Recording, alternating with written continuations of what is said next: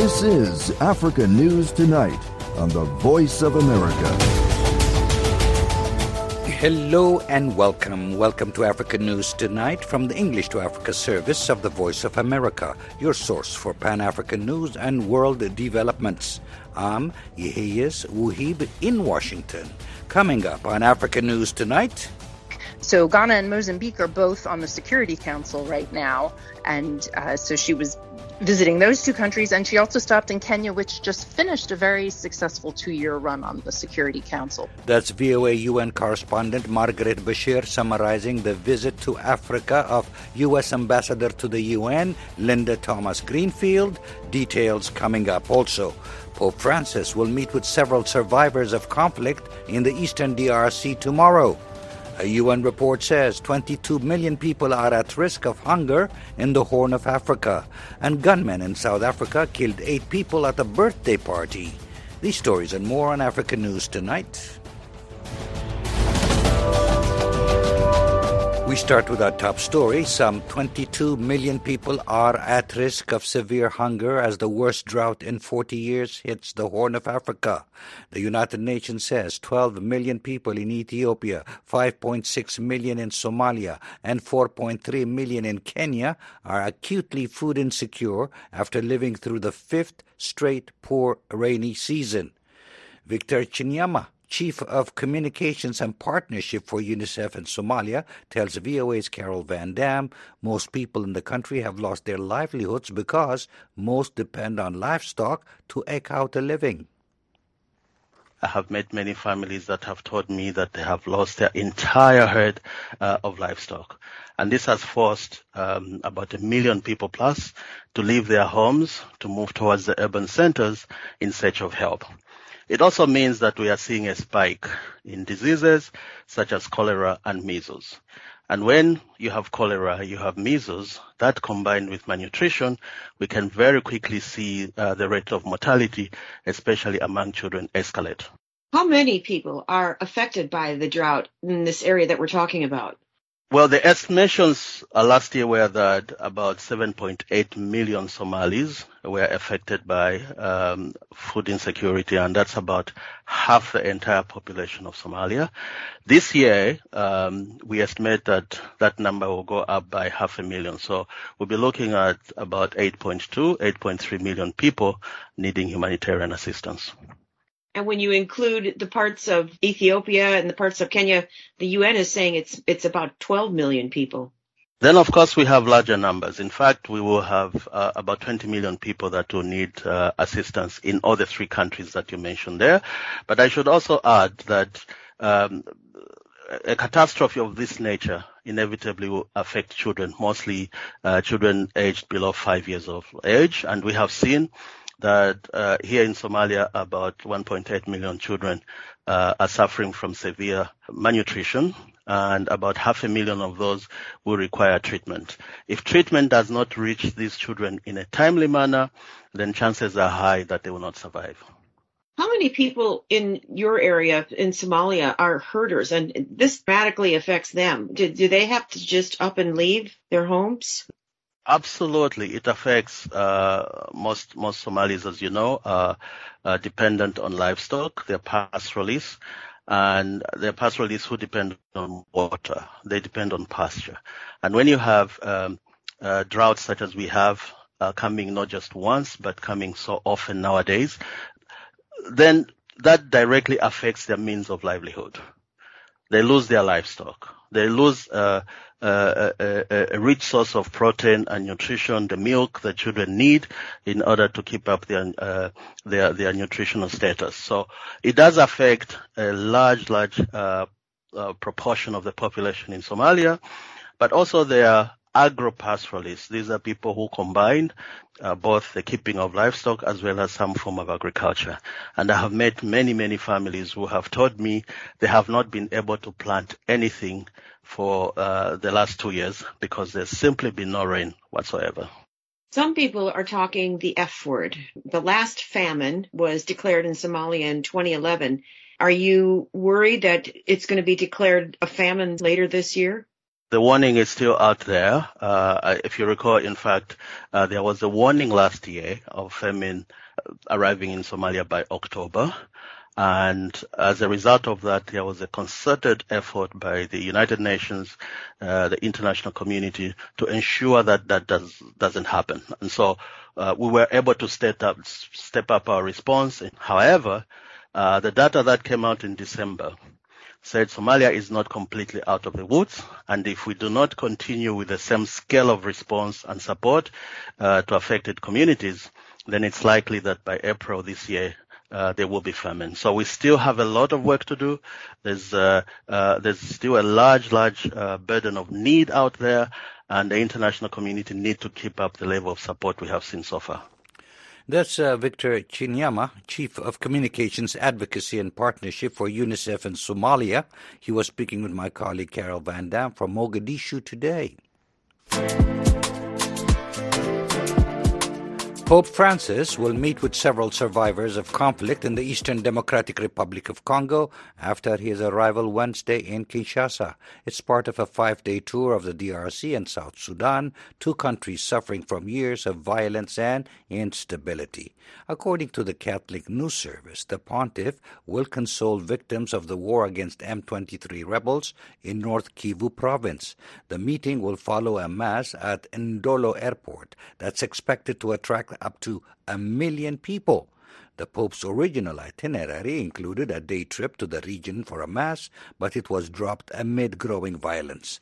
Francis will emphasize peace and reconciliation in meetings with national leaders, young people, the poor, and women. Some hope he will announce African appointments to the Vatican. Catholic authorities say his visit is an acknowledgement of the DRC as the African nation with the most Catholics, close to 50 million faithful. The Church says Africans represent 20% of its 1.3 billion global members. The DRC is also the country of Africa's first black bishop, Nzingo Mpemba, the son of the ruler of Congo, who was ordained in the early 1500s.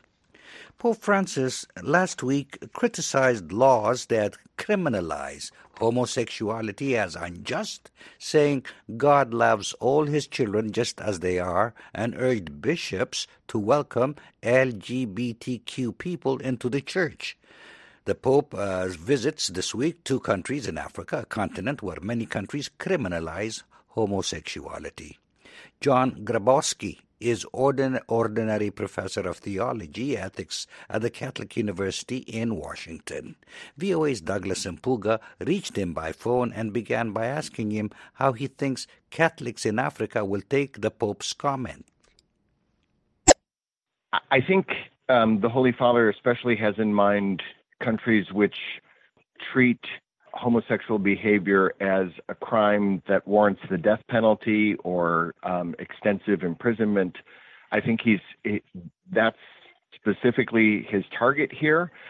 I would note that he was very clear that he holds with what the Church has always held, that sexual behavior between two people of the same sex is sinful. So he's talking about criminal laws. He is not talking about moral conduct here. So I think that's an important distinction to keep in mind. How this will be received in Africa, I think, is a very good question. I think that's something we'll have to. I think we'll learn more about the answer to that question in his visit. Do you think this is the Vatican position, or this is the Pope's own feelings?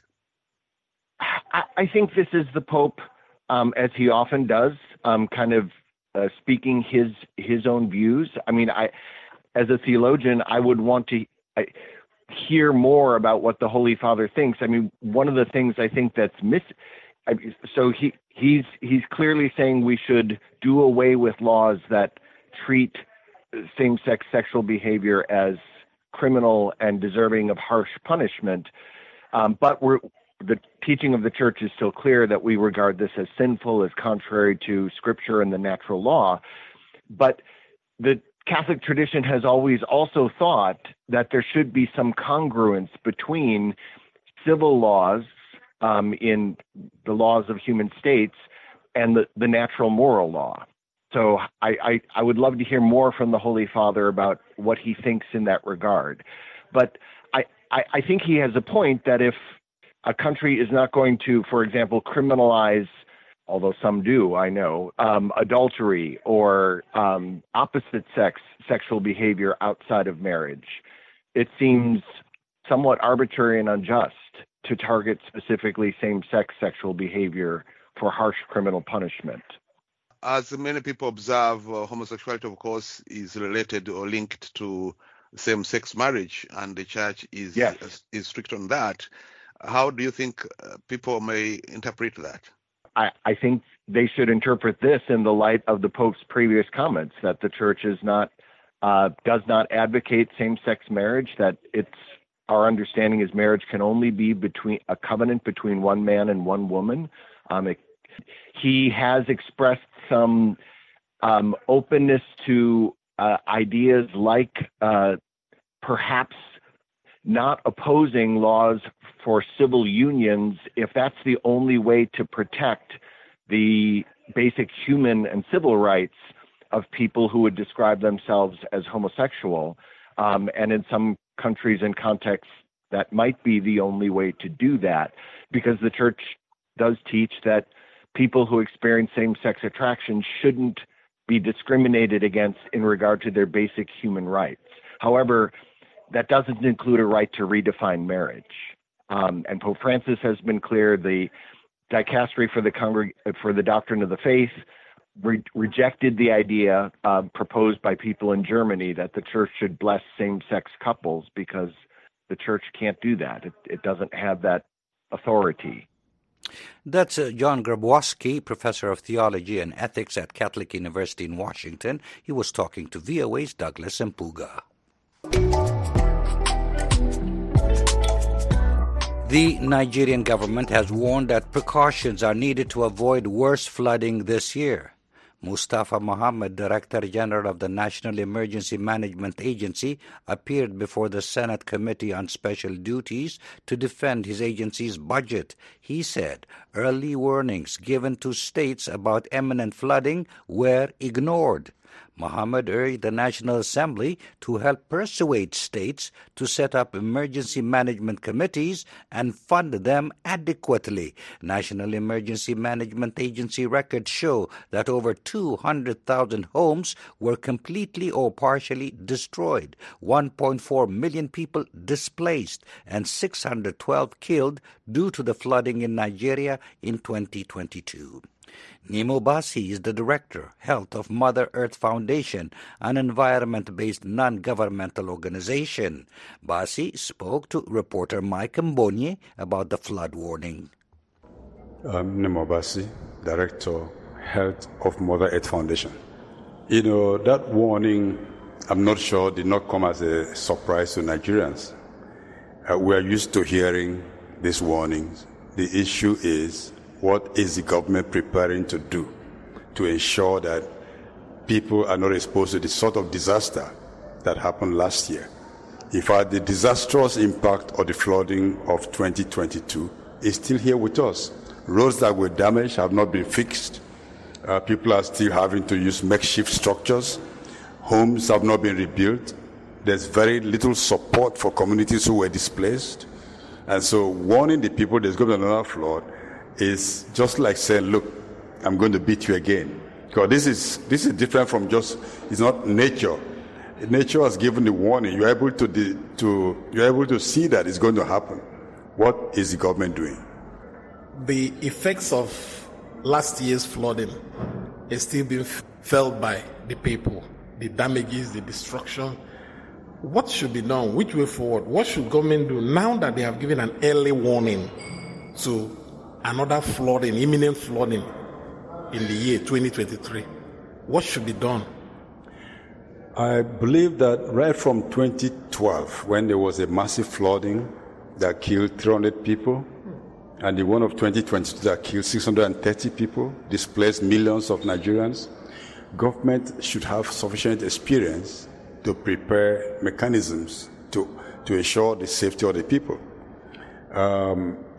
A lot of money was donated to government by individuals and corporations during the flooding of 2012.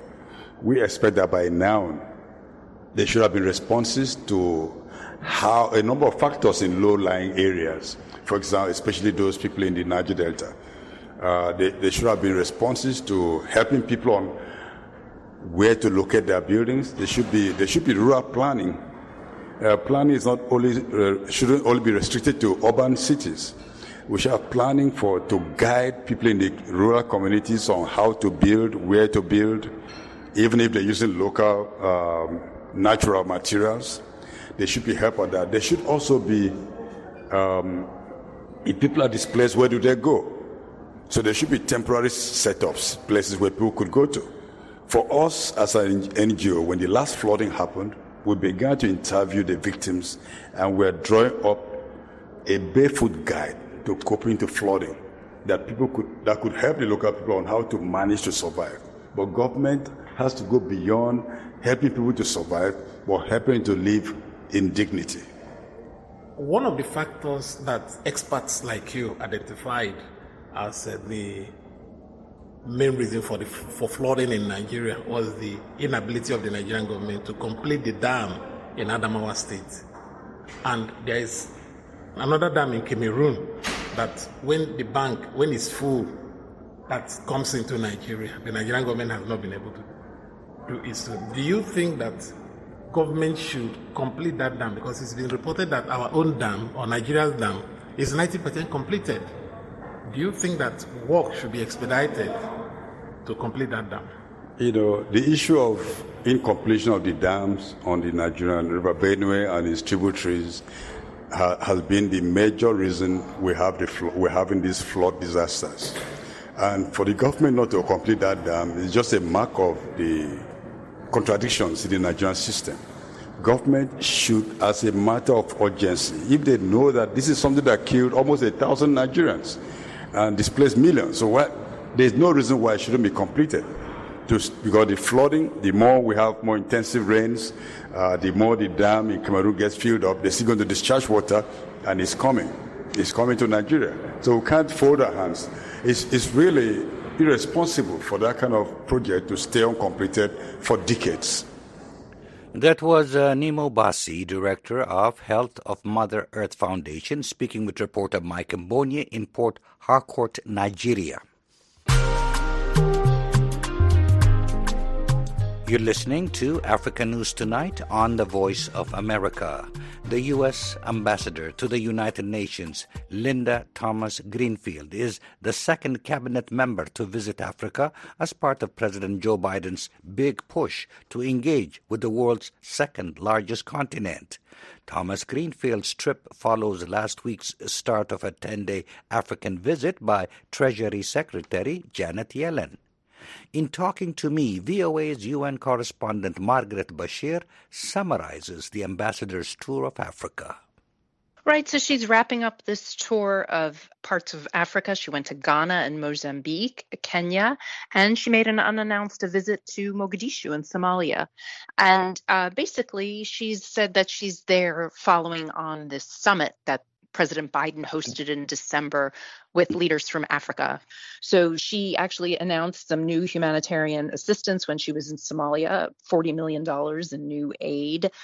Somalia has had 5 failed rainy seasons, and forecasts are not good for the spring. So there's really a lot of concern that famine may have been delayed in parts of that country, but not necessarily averted. So the U.S. has already given $1.3 billion to Somalia in humanitarian assistance since last year, but they're adding to it, and they're encouraging other countries to step up too, because nobody wants a repeat of the past famines that we've seen there. One of the things the ambassador kind of stressed on was the European Union and European countries. Actually, they've so gravitated towards Ukraine, they have lost focus on Africa, because she said it was a kind of a ultimate failure of the international community. Well, the European Union as a whole, Somalia. Okay, well, the European Union as a whole is a pretty good multitasker, and they're really only second behind the United States at the UN in many humanitarian in Africa. So definitely economic issues are on the front burner. Climate change is a big concern, refugee issues. So there's a lot going on, and all of that needs funding. Anything else we missed here? I'd just like to mention that, while Thomas Greenfield was in Africa, Russian Foreign Minister Sergei Lavrov was also on his second tour of Africa in recent months. He went to South Africa, which has been a good ally to Moscow. He went to Eritrea, which is one of the very few small handful of countries that has supported Russia in the UN General Assembly in votes regarding their invasion, condemning their invasion, but they've supported Russia. And he also visited Angola and Eswatini. So there's a lot of efforts going on in the West and in Russia to try and keep African nations engaged, and for each side to kind of explain their position to them, because the African nations have mostly tried to stay neutral on the Russian invasion of Ukraine, and they haven't wanted to anger either Moscow or Washington because they have priorities and interests with both capitals. So it's interesting to see that both were in the region around the same time. And China surpassing the U.S. in trade and aiming to increase its military presence. China is looking to exploit resources in Africa. They're there for their Belt and Road Initiative and such. But what kind of humanitarian work are they doing? It's really not a lot. And so they're there for commercial interests, whereas I think the United States has a record of giving humanitarian assistance as well and really trying to help people get through difficult times. The U.S. is also offering counterterrorism assistance. That came up during her visit to Ghana. The violence in the Sahel has been seeping towards the Gulf of Guinea, and it's a big concern in West Africa. So that was addressed. She visited Mozambique. So Ghana and Mozambique are both on the Security Council right now. And so she was visiting those two countries. And she also stopped in Kenya, which just finished a very successful 2-year run on the Security Council. So part of that, I think, is to foster alliances with countries who are on the council, because there's lots of votes coming up this year. That was VOA's UN correspondent, Margaret Bashir. She talked with me from UN headquarters in New York. U.S. Secretary of State Antony Blinken says Washington will continue to encourage Egypt to take steps on human rights, including freeing political prisoners. According to Reuters news service, after he met today with President Abdel Fattah el-Sisi, Blinken said Cairo has taken important strides in protecting religious freedoms, empowering women, and releasing some prisoners. Blinken said he wants to strengthen Washington's strategic partnership with Egypt. He said both have shared interests, including restoring a democratic transition in Sudan, ending the conflict in Libya, reducing of tensions between Israelis and Palestinians, and ending Russia's invasion of Ukraine. Blinken also will visit Israel and the West Bank. Gunmen in South Africa killed 8 people and wounded 3 others at a birthday party in Eastern Cape Province yesterday. Reuters says 2 shooters attacked a house in KwaZulu in the port city of Gqeberha, formerly Port Elizabeth, then fled. A manhunt is underway to find the killers and determine a motive. Reuters says South Africa has one of the world's highest murder rates, with about 20,000 people killed each year out of a population of 60 million. Many of the deaths are attributed to gang violence and drinking. And that wraps up this edition of Africa News Tonight. I'm Yeheyes Wuhib in Washington. For all the latest developments in the continent 24/7, visit our website at voaafrica.com. On behalf of our producer, Monkbilia Barrow, and our engineer, Cornelius Tanner, thanks for choosing the Voice of America.